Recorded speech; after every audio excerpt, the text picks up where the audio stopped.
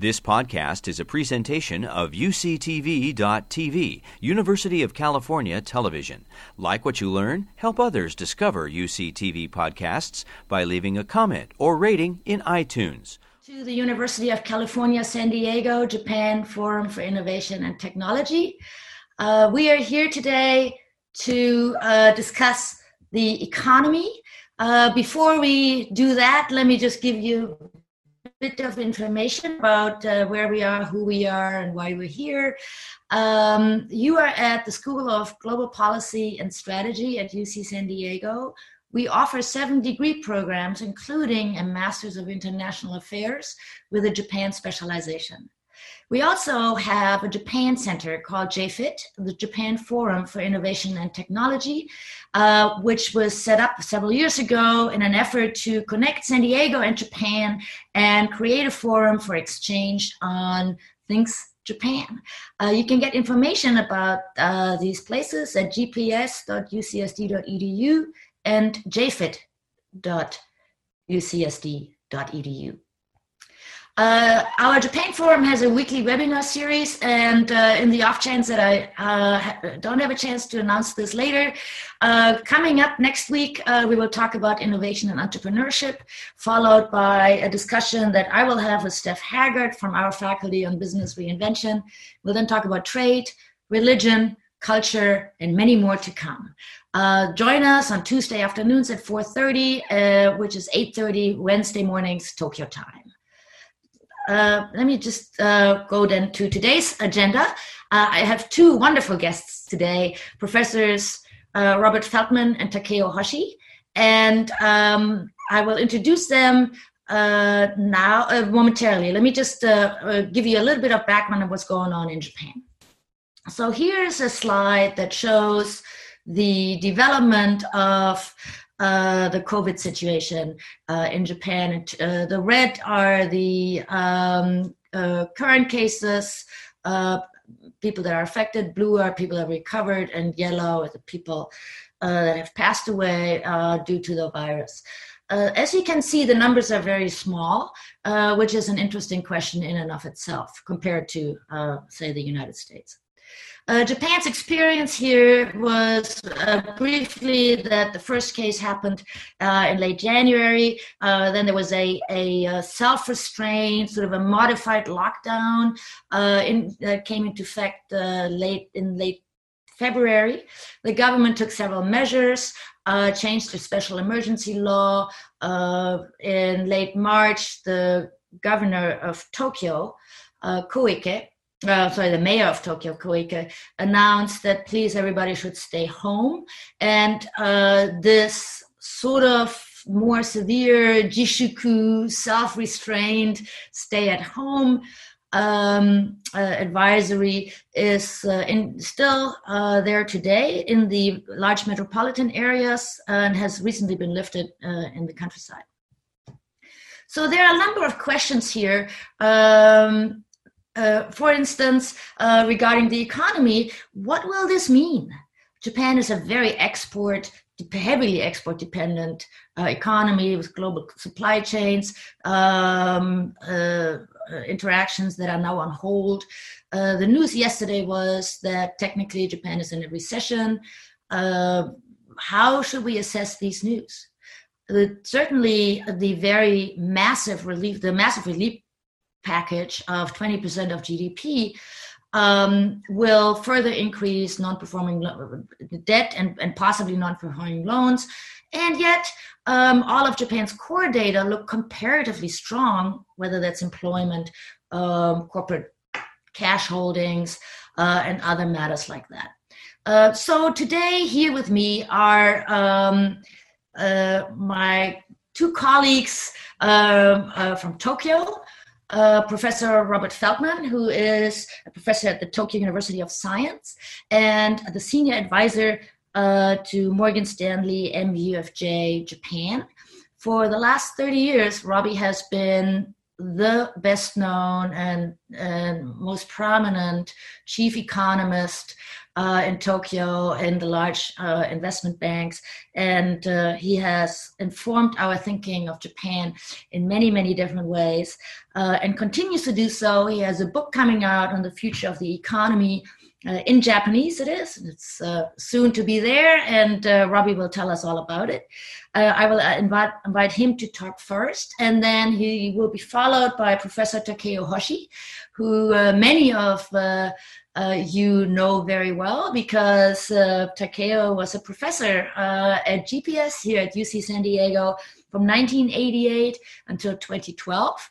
He just reminded me that he left his GPS office, which was right next to mine, in December 2012 when the Abe administration launched. Takeo has since left Stanford and is now a professor of economics at the University of Tokyo. He has a new book out called The Japanese Economy, which is the title of our conversation today. So thank you both for joining me. It's terrific to have you here. And so, Robbie, could I ask you to begin your presentation, and then we'll invite Takeo to follow. Thank you very much, Ulrika. It's a great pleasure and a great honor to be here today, and I hope the short comments that I have might help inform our discussion. If I may, let me share a screen here and get started on our discussion. So what I want to talk about today is the disease, the economy, and the future. So let me start out a bit more on the disease. Ulrika just gave us a very nice slide with data on the disease in Japan. Let me augment that just a touch with some data on various countries around the world.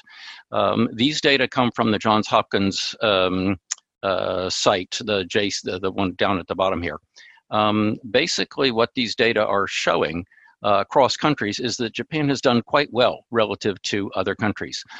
For example, compare Japan and Sweden.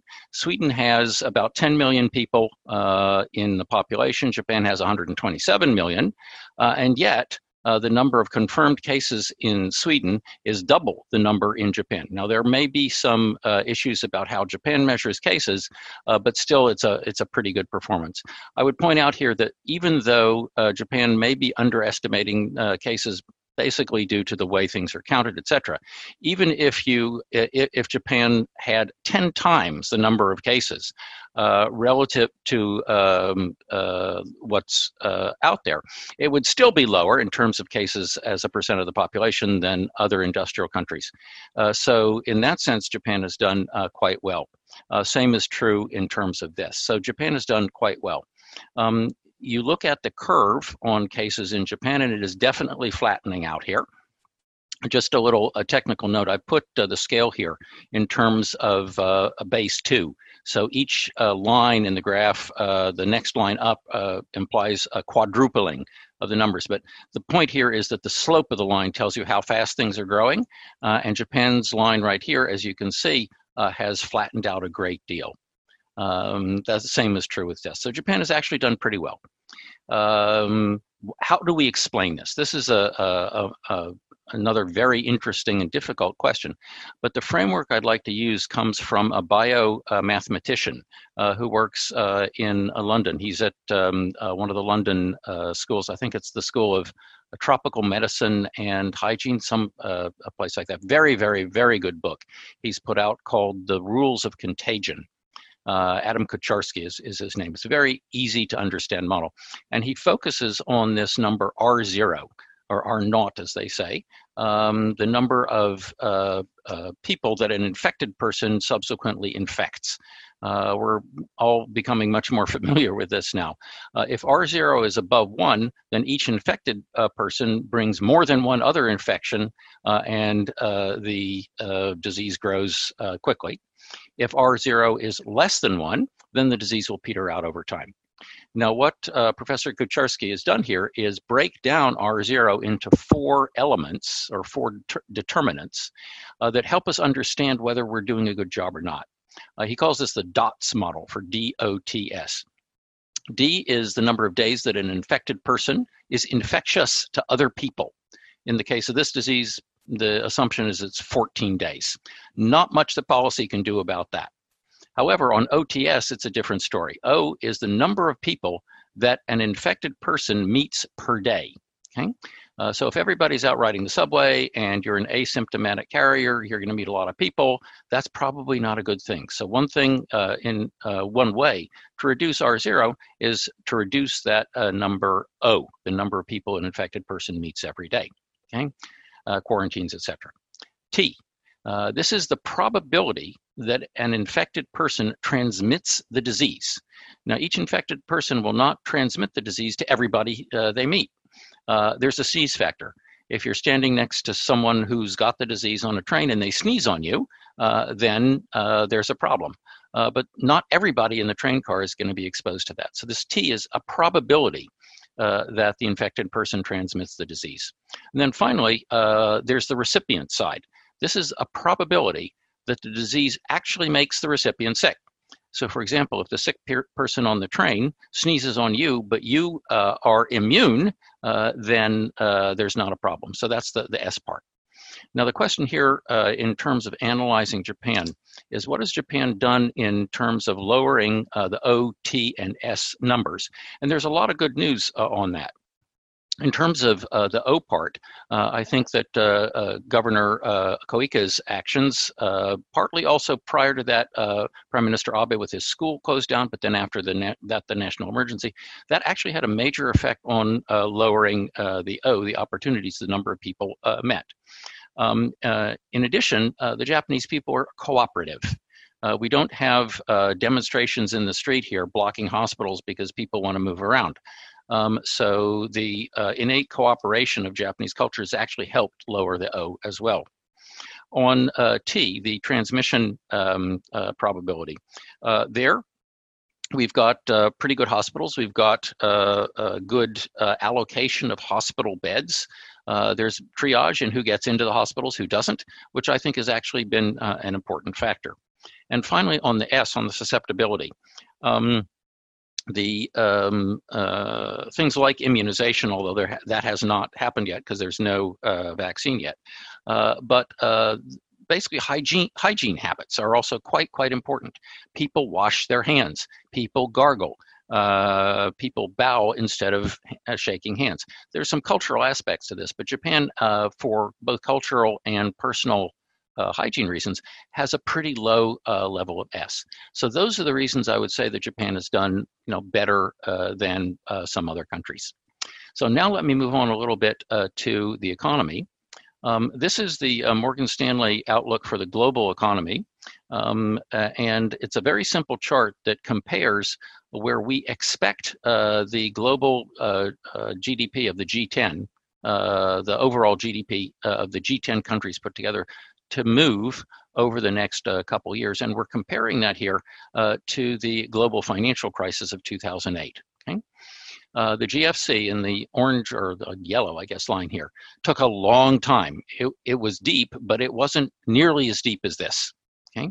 That said, this time we are probably going to get back to the pre-COVID level of GDP quicker than we did in 2008 crisis, but still that is at the end of next year. So that's a pretty long time frame on this. Yes, we are expecting something like a V-shaped recovery over the next quarter or two. Even in the US, we're seeing some reopenings. That's happening in Japan as well. But the point there is not the bounce back, it's the pace after the bounce back. And even that we see as relatively weak. For Japan, if you draw the same graph for Japan, our current forecast actually has Japan recovering the pre-COVID level of GDP only in 2022. As Ulrika mentioned before, we do have an economy that's much more export-oriented, and so any disruptions in the global economy, more trade disruptions as may happen in US-China events right now, could also be a disruptive factor there. How is Japan doing? Well, I've just got some data here. Ridership in the Tokyo Toei subways is down some 70%, and I can vouch for that, as I sometimes have to go out for little things and ride around a bit. The trains are very empty. Even the Yamanote line is very empty. Machine tool orders, they're still down about 40%. It's not getting any worse, but down 40% year on year is a pretty hefty decline. Okay. Another thing important, there has been some easing of the national emergency. I think 39 prefectures now have had the national emergency lifted. A couple others seem to be on the way, but nevertheless, we still have about 50% of GDP in those 8 prefectures where the national emergency is still in effect. And so it's been a little bit slow in terms of moving back toward a lifting of the national emergency. So that's, I think, an important way to do it. You don't look at the number of prefectures, you look at the share of GDP in each of those prefectures. Tokyo will have to come down to about a total of 70 cases per week in order to meet one of the criteria for lifting that national emergency order, and we're not quite there yet. Okay? We're at about 139 compared to the goal of about 70. Okay? In early April, I went in and talked to a small committee at the LDP about what to do. And I would give the subsequent actions of the government sort of call it a B. They've done okay on a number of the items, and particularly the big fiscal support, the stay-at-home orders, things like that. Testing has not been successful really at all in terms of ramping it up. Even Prime Minister Abe a couple of days ago said we have to do much better on that. And then on R&D and vaccines and things like that, they're pushing some, call it national champions on this, but we have not seen much movement in terms of reducing the legal risk of institutions that treat patients, things like that. So overall, I'd sort of give it a B. Now, what about the future? COVID itself is not the problem. The problem for the future of the Japanese economy is productivity growth. And here, I have one little chart to sort of illustrate things. If you look at this left-hand side, you see output equals output per worker times number of workers. GDP is actually up a fair amount since the start of Abenomics. But if you look at the productivity in terms of output per worker, it's hardly moved at all. So basically, we've had a lot of new workers come into the economy. This comes from Womenomics, from some other changes of the rules, and that's a great thing. But productivity has not been driving the economy since the start of Abenomics. It's been increased labor. Okay. Now, why is labor productivity stagnant? Basically, it's because of the two offsetting factors. Productivity per hour, the black line here, has actually done quite well. Not as well as it needs to do, but it's done okay. In contrast, the H over L part, the hours per worker, has been going straight down because there's so many more part-timers in the economy. So basically, we have more efficient use of time, but less time going in. It's going to be hard to support the economy if higher output per hour is offset by people working less and less and less. So we need to make sure that we're pushing that output per hour as high as we possibly can. This comes down to innovation. And this is one area where I think GPS has done a wonderful job in pushing forward our knowledge of how innovation works. What I've done here is use some of my work from Tokyo University of Science just to compare what innovation looked like, say, 30 years ago and what it looks like today.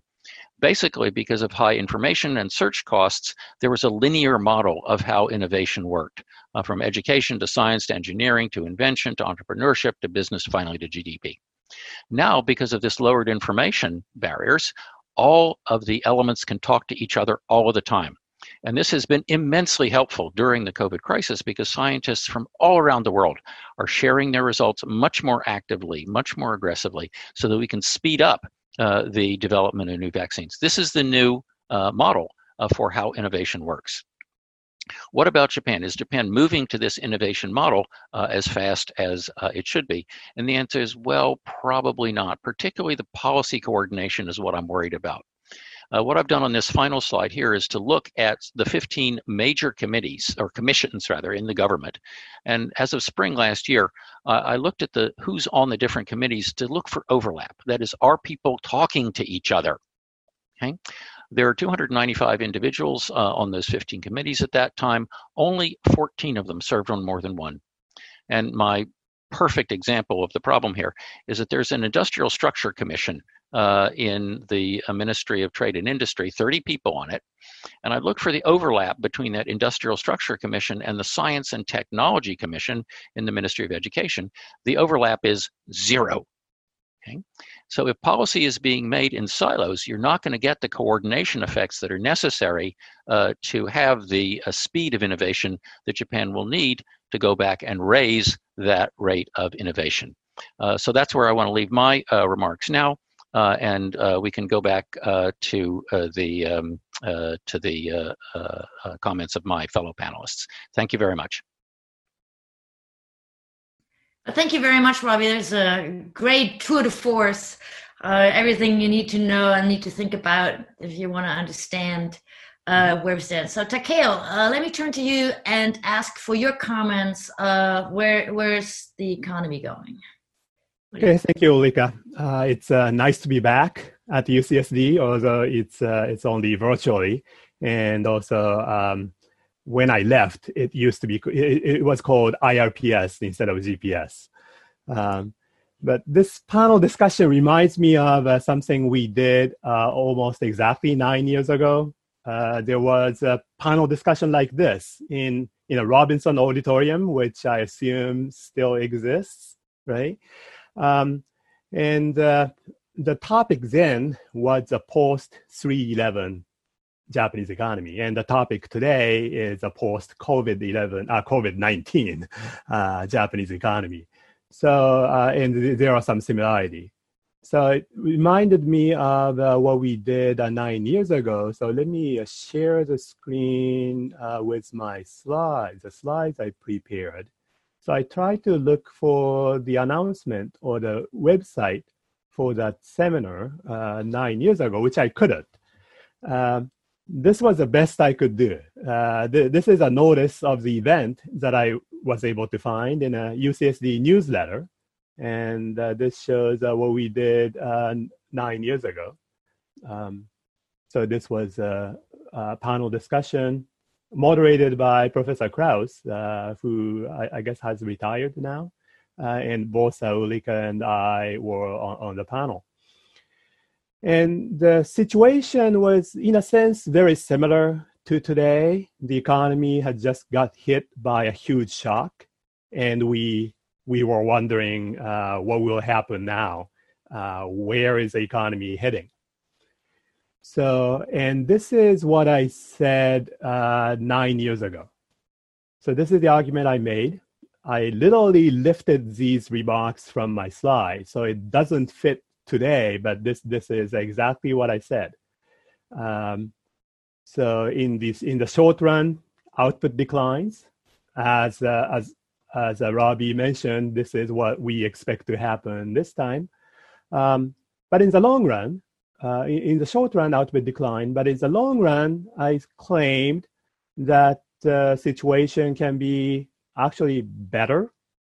Japan could shift on to a higher economic growth path, or worse, Japan can stagnate for a long time.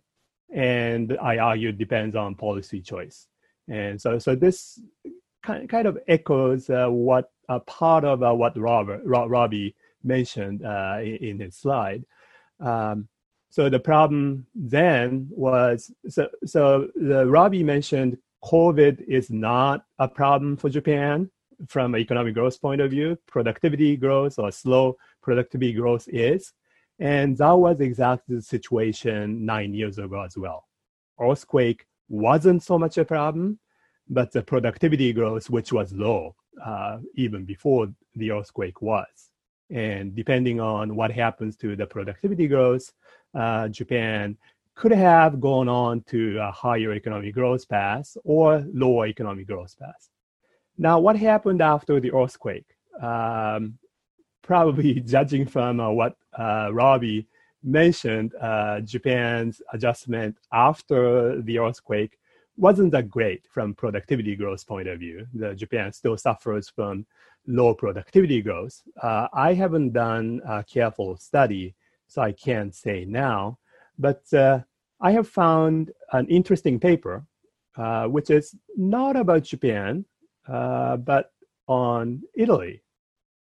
This paper by Baron and Mossetti compare two episodes of earthquakes in Italy that happened in 1980s, and then compare for those two cities what happened to the economic growth after the earthquake shock.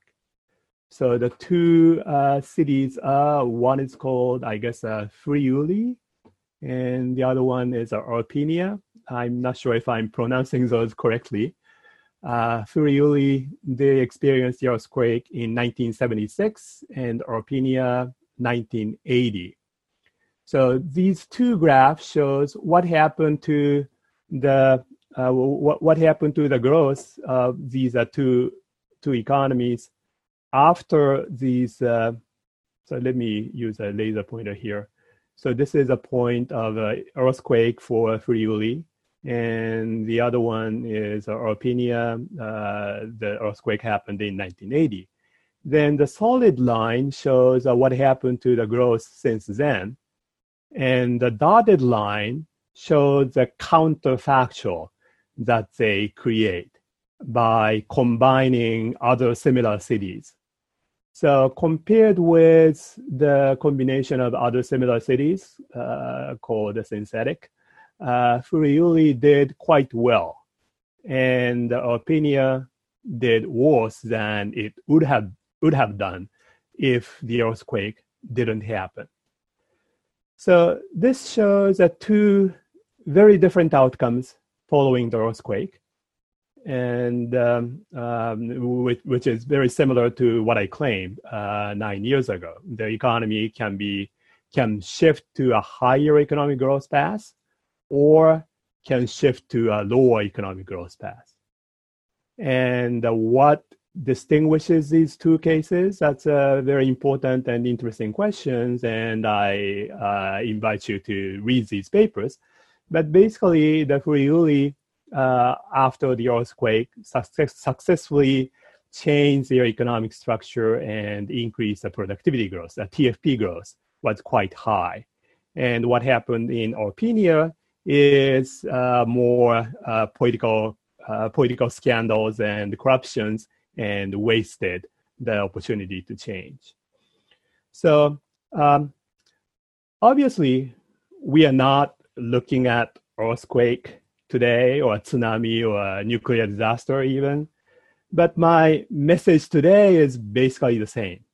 Or argument today is basically the same. In the short run, the economy declines after the disaster.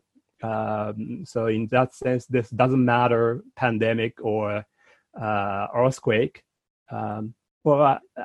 Actually, it matters. One difference between pandemic and the earthquake is, in both cases, the recession happens. But in pandemic, the recession is a feature, not a bug. Because we need economic recession. We need shrinkage of the economic activities to reduce the speed of the flu spread to the economy, or flatten the curve, so to speak. So using the terminology Robbie mentioned, so we need to reduce all opportunities for the virus to spread. And the recession does that. So that's a feature. And in the long run, again, I would expect the similar thing for the after the pandemic. It's possible for the economy to reach better growth paths if the economy can use these disasters as a trigger to change the economic system and change the economic institutions to increase the productivity growth. One of the lines possible is what Robbie implied in his talk. Or the economy can reach worse economic growth paths and continue to struggle. Okay. And we don't know which happens, and that probably depends on the policy choices, and so that's something the Japanese people get to choose. But I want to point out, I want to finish my portion of the speech by pointing out some promising changes in Japan that we are already seeing. In Japan, people have been talking about hatarakikata kaikaku or work style reform and digital transformation and so on, with little progress or less progress than we would have wanted. But I think what's happening now is that those economic reforms that the people wanted are now going forward. Now many companies are forced to change, and many companies started to do remote working.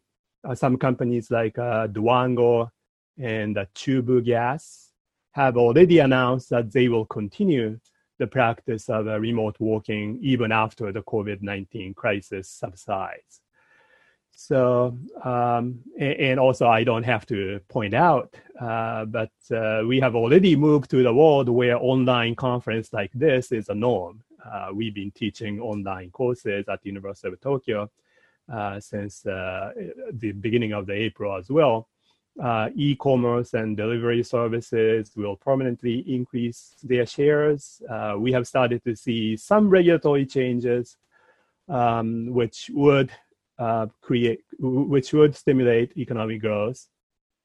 And also, I will stop here, but also I want to point out the possibility that we are also realizing the value of what we used to take for granted during this self-restraint period, such as the quality of services in restaurants in Japan. The problem for Japan was that those restaurants have a high level of services, but they couldn't get to convince the people to pay for those services.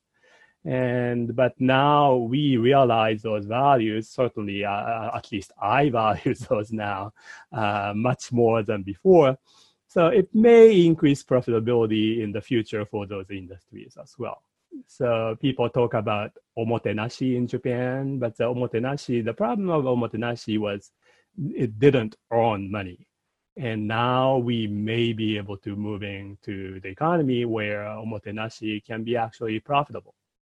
So let me stop here, and I look forward to the discussion. Thank you, Takeo. If you could unshare, that's great. So let's begin the discussion. We have some Q&A already, but I'm going to take the prerogative of the host here and ask you a first question, if I may. You made a lot of talked a lot about productivity growth and reflecting that you are MIT trained at PhDs in economics, and so you're upholding sort of what you're the important aspects of your profession. Let me challenge you a little bit on that. So productivity per worker in Japan is lower. Let me just stipulate this as a sentence, and you can push back on this, because Japan has overemployment. Not because people don't do anything when they go to work, but because there is a strong preference in society to not be unemployed. And it also includes, of course, a large portion of these productivity measures of small companies, whether that's a tatami maker or a little noodle stand somewhere, or companies that, if you were just a hard-nosed economist, would say those are zombies and they should be closed down, but in the Japanese setting are kept alive, whether that's through loan programs or through whatever, in lieu of giving these people unemployment benefits. Let them go to work, let them open their store. So a large portion of at least the service sector is sort of a quasi-social welfare sector. So that if we wanted to measure productivity just in terms of being interested in how well Japanese workers work, we should divide the economy into these two separate portions. So that's one question. The second question is the pricing thing that Takeo brought up. I've always been under the impression that a lot of the price setting in Japan is still sort of bound by long-term trade relations, and can we raise the price and how much can we charge? And that too would affect the productivity measure, right? Because presumably we're measuring productivity in yen produced per person, right? The revenues or something. So can you highlight a little bit more why why you're so concerned with productivity, and why I might be wrong in making up all of these excuses, if you wish, for why maybe we shouldn't look at productivity in the same way. Robbie, you want to start since you began? Yes, go for it. Yeah, so I started this fight, so I'll have to take the next step. We can't hear you. Can you speak up a little bit, or a microphone? Sorry. Okay, I have to lower the microphone. Yeah. The first issue, I think, really has to with productivity has to do about the future of the economy. We have this aging society. And what aging society means is, yes, population will go down, but the working age population will go down even more. So the fewer and fewer remaining workers will have to produce more and more each in order to maintain any kind of, call it, reasonable social security system. Okay? Now, of course, you could have people working longer, which they are beginning to do, but the over 75 group begins to grow very, very quickly after 2023. And that means that the people in the lower age groups are going to have to be more and more and more and more productive in order to maintain any kind of called reasonable living standard for the economy as a whole. Okay, so that means the productivity for the younger folks basically is the sine qua non of maintaining social peace in the country. Now, I think one thing you're getting at is we maintain social peace by having a lot of called hidden unemployment. The economy as a whole sort of taxed itself to keep these guys employed. But once they're retired over 75, et cetera, that's not going to be possible anymore. And so we have to raise productivity, particularly for the younger folks, in order to maintain any kind of social cohesion. Okay. Now, how do we do that? There are a couple things that I think need to be focused on, but one of them, which I would push most, is R&D. The amount of spending on R&D in Japan as a whole is pretty high relative to other countries. However, looking at OECD statistics, it's a little bit skewed in favor of corporates, away from other things. The other thing that I think is very important is not just the spending on R&D, but it's not R&D, it's RD&D, that is research, development, and diffusion. That is, the diffusion of technologies in Japan has been a little slower than it should be. So that's a part of it. The other thing you mentioned, pricing, which I think is very, very important on this, which is I still think that prices in Japan are adversely impacted, that is kept higher than they should be, by a lot of, call it monopolistic practices or regulatory practices. One of the reasons that the regional economies are not in such good shape is that it's expensive to live in the regions. There's some wonderful data from various ministries put it together that show that yes, prices are lower in the regions, but they're not as low as wages are, which means that it's expensive to live outside of Tokyo, so people keep coming to Tokyo. And if you look at the population trends, what you see is that compared with the U.S., for example, the concentration of population in old population centers is higher and less mobile than it is in the United States. So if anything, I would think more aggressive deregulation would help us on the price front, help us in diffusing technology, and get the population a little better educated as well, to use the IT a little more effectively. And so that would raise the productivity and help maintain social peace. So that's the approach that I'm taking. So before I turn to Takeo, let me just give you a little bit of pushback. I mean, you brought up the aging society. And so if my story is right, that a lot of the low productivity numbers is due to these old mom and pop stores that are artificially kept alive to save everybody's face and have people employed, they will also go away. So right? There could be a... numbers could go better just through attrition. I hope that's true, but there are a lot of large firms that aren't particularly productive either. Yeah. Okay, Takeo, let's see what you have to add to that? Okay, on prices, I think I disagree with Robbie, but I'd like to look at more data there. And in any event, I don't think the low price influences the productivity, because we look at we look at real productivity levels. So we use a price index to calculate the real output and divide that by input. So I don't think that's an issue for productivity. The price is an issue for something else too. But low productivity, the problem of the low productivity or the zombie forms, as you mentioned. So there is an advantage of keeping zombies in that it provides more jobs for some people, to protect the employment. And that has been the policy choice of the Japanese government for a long time. So that was a policy to keep the cost of changes for many people. But the cost of doing that was a low productivity growth. If you can, I think there's a better way for make many people who lose a job today to move on to another jobs. The problem of protecting zombies is, as my research has been suggesting, that by keeping those human resources into unproductive companies, including the large ones, but many small ones, that it prevents other small companies or new companies, more productive companies to come into the economy, or more productive companies to expand, so that they can absorb some of the human resources or human capital, which could be released by these zombie companies.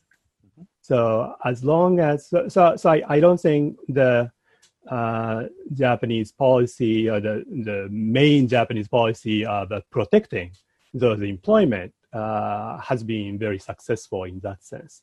And low productivity is exactly the result of those policies, as you mentioned. And those policies are not efficient policy. And I think Japan can do better.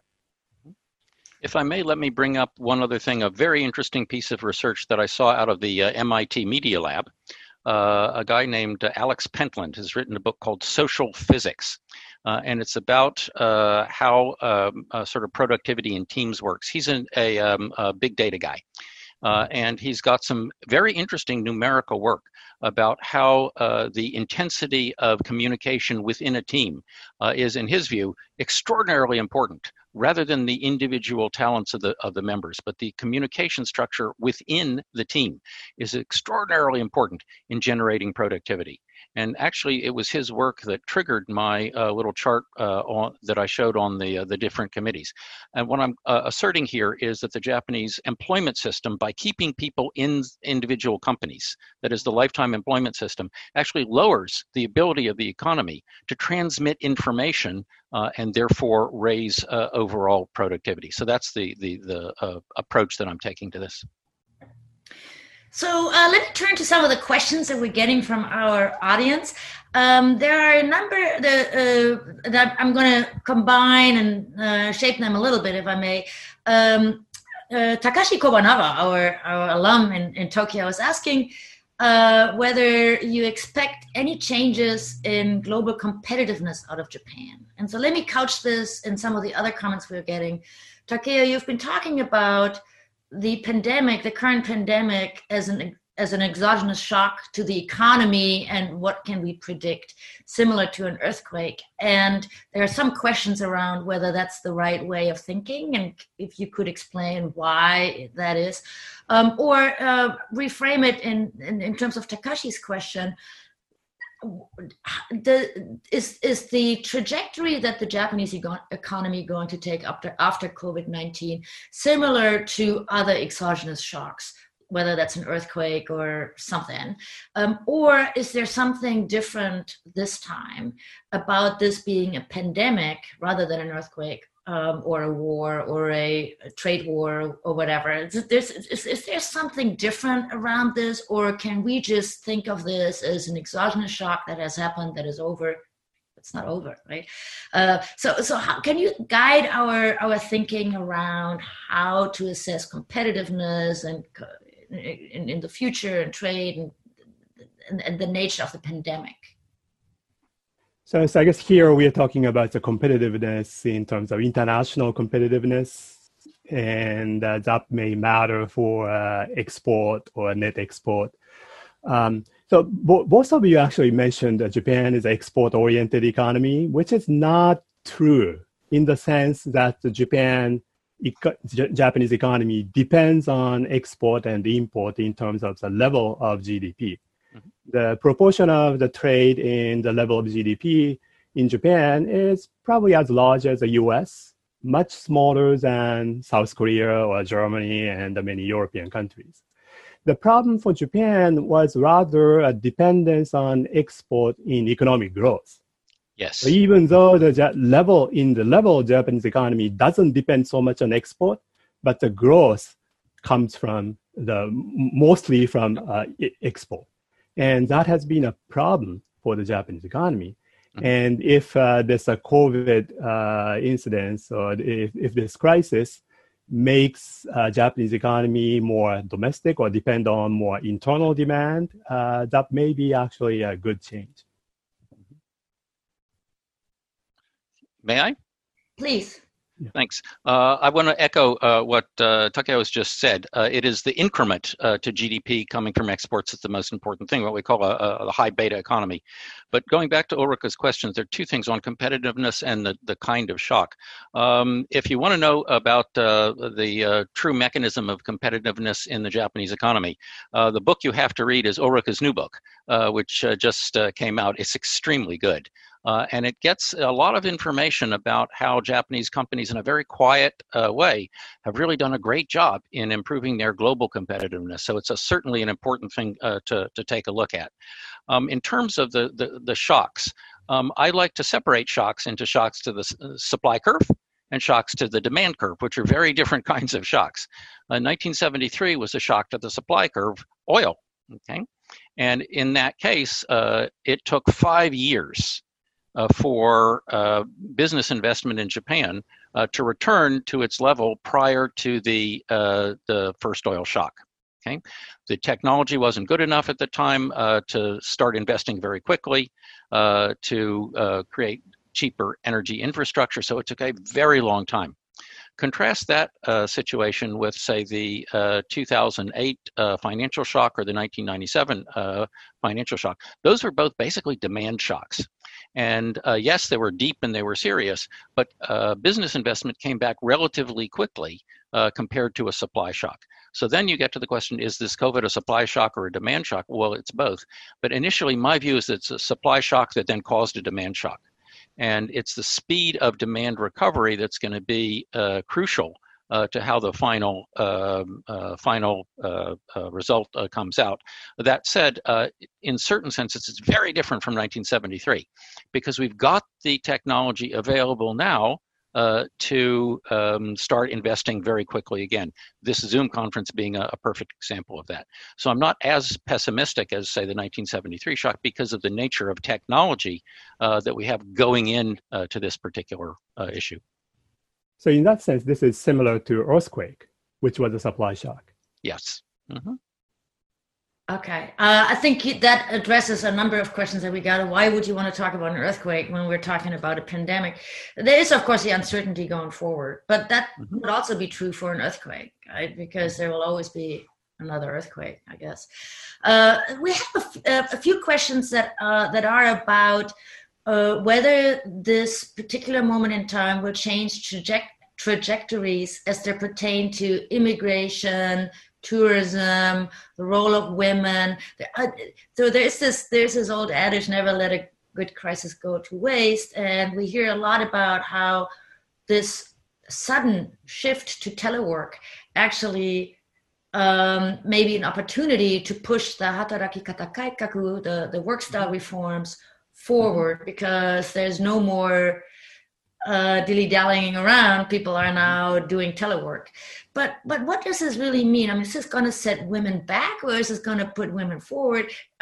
Is this, are we going to see less immigration because we're now worried about the thing, or more immigration because we need more workers? So can you kind of look a little bit at the crystal ball, whatever your favorite topic of these topics is, and lay out a scenario of how this might go? Takeo, may I call on you first? You had the handful in your slide. So I don't have a crystal ball, or actually I have two crystal balls. The one and the other told me two different things, right? So all of those have different possibilities. And I think what happens depends on the choice that we make. So also you've been trying to let me say the earthquake and pandemic are different, and they are different. Especially the earthquake 9 years ago is obviously different from today's pandemic. And I think one important difference that we need to think about here is earthquake was just about Japan, or just about Tohoku, but now the pandemic is influencing all over the world. So in that sense, the 9 years ago, it was Japan's opportunity to change. Now I think the world has an opportunity to change. And if we go back, say 30 years now, I think many economies have failed to respond to many changes, like technological progress, globalization, things like that. I talked about Japan's response of protecting zombie farms. Didn't go well. The U.S. response, which was more free market type of things, didn't go well either.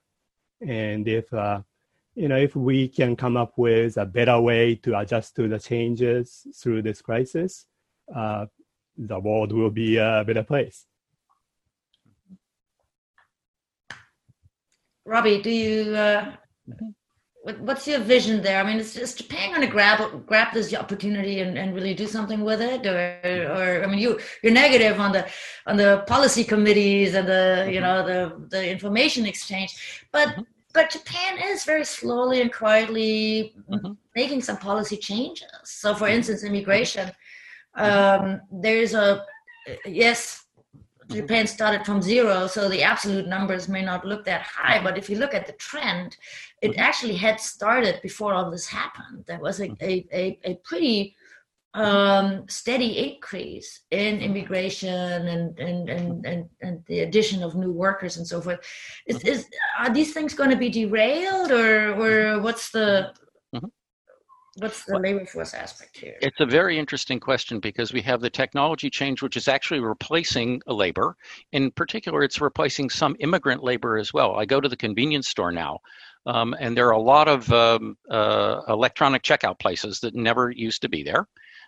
This is just in the last year and a half or so. And the type of labor that they're replacing is actually, to a certain extent, immigrant labor. You used to go to the convenience stores, and half the people, at least behind the counters, at least in Tokyo, were these kids coming in from Asia. I went to one once. I couldn't quite understand what the young woman was saying, and so she started talking to me in English. She's a young Chinese girl who is, trilingual, and she's working at a convenience store in Tokyo. Now that they have those machines, that sort of worker is a little bit less necessary. Okay, so in that sense, the technology and the telework sort of stuff will reduce the need for labor, but it's not necessarily discriminatory against immigrant labor or any other kind of labor. It's just labor as a whole. That said, I also think that one of the things this technology does is it levels the playing field in gender discrimination issues quite substantially, because what matters is talent. And ability to use new technology is not something that has any particular gender aspects to it. So I actually think that the increased importance of technological sophistication is going to be a leveler in the issues of gender discrimination. That's really interesting, and that also will a little bit depend on how we're going to open up, what's going to happen in schools, and whether maybe this telework is actually something that make men think twice about what they really want, and whether this whole communication and going, working late hours and so forth is really something that they want to return to. And then that's not so much a policy issue, but a negotiation with the employers. Yes, right? and with the family. Employers are fighting for talent, and so they can't really say no if the employees say we don't want to do this anymore. And I think some of this is already happening a little bit. And some people, although communication can be done through Zoom as well. Yes. All right. Let's have a quarantine. Before we do that, we can do one more question. Last question comes from Hiroki Takeuchi, our colleague at SMU. He wants to know a little bit more about should the government rescue companies? In what way, of wherever, whether it's a loan program or a subsidy or whatever. And Takeo, I think you heard you say that the government should rescue big companies, but maybe not small ones, or is that right? And also, how you mentioned the local restaurant and the omotenashi and can we pay more? How could we save the social cohesion and the restaurants? And is there anything particular about Japan that would work well, as you were talking about? I think we are in a crisis. So as long as we are in a crisis, we should help many companies and many workers so that they can tide over the crisis. But at the same time, as I said, we are expecting the economic system to change, economic structure to change in the near future. So we shouldn't try to protect the companies which will be, out of date soon. So that's something the government should be very careful not to save unviable companies. And for those, some companies may be able to survive with restructuring under court or not. And so any policies to make it easier to restructure, make it easier to change should be encouraged. Any policies that to prevent the necessary changes should be discouraged. So that should be the general rule. I agree in general with what Takeo has said on this. One other thing that I think is quite interesting now is that the role of local governments in dealing with the crisis here in Japan has been quite interesting. And the notion that local governments can take individual initiatives to do things, I think has been given a great deal of credibility here. Governor Koike's actions in saying, no, we've got to stay home now, before Prime Minister Abe declared the national emergency, that I think was a huge step forward. And my observation, maybe the political scientists can help us understand this better, but my observation is that the higher you go up in toward the national government, the more socialist things become. The more you get to the local level, the more, capitalist things become. So when the local governments are making decisions, they have to pay for stuff themselves. They ask the central government for money. Sometimes it does, sometimes it doesn't come. But basically, if you have to make decisions, you're responsible for the physical part of it. And so the decisions become a little more market-oriented. So it really comes down to what the voters vote for. But if the central government maintains its control over the locals by giving them a lot of money and say, here, do this, then that basically sort of interdicts the local autonomy. And the ability of individual prefectures to make decisions on their own, which I think would probably be bad for growth. This is a point actually made early on by none less than Edwin Reischauer, who said that one of the reasons that Japan developed earlier than other Asian countries was the strong local autonomy that was inherent in the Edo period economic system. And if we're seeing a little bit more of that come forward as a result of what Governor Koike and other governors have done, then I think that would be a good thing for the country. That's a super interesting topic. We had this come up 10 days ago with Omori-san from MRI, who was here as a guest. And he said something very similar, that the regional revitalization may actually be a new thing after we're done with this. Whether that's, wage and price structures, as you said earlier, or also just people wanting to be out of Tokyo and live in less crowded places, or whether it's the political pull that the regions actually figure out what to do while the central government can't. Those are all super interesting topics. A key thing on that is the transportation system, which is so heavily oriented toward Tokyo that it is a long, long way to get out to the regions. And if you want to go from region A to region B, you got to go through one of the centers. This doesn't work for regional revitalization. That's another. There could be a lot of smart city work to be done.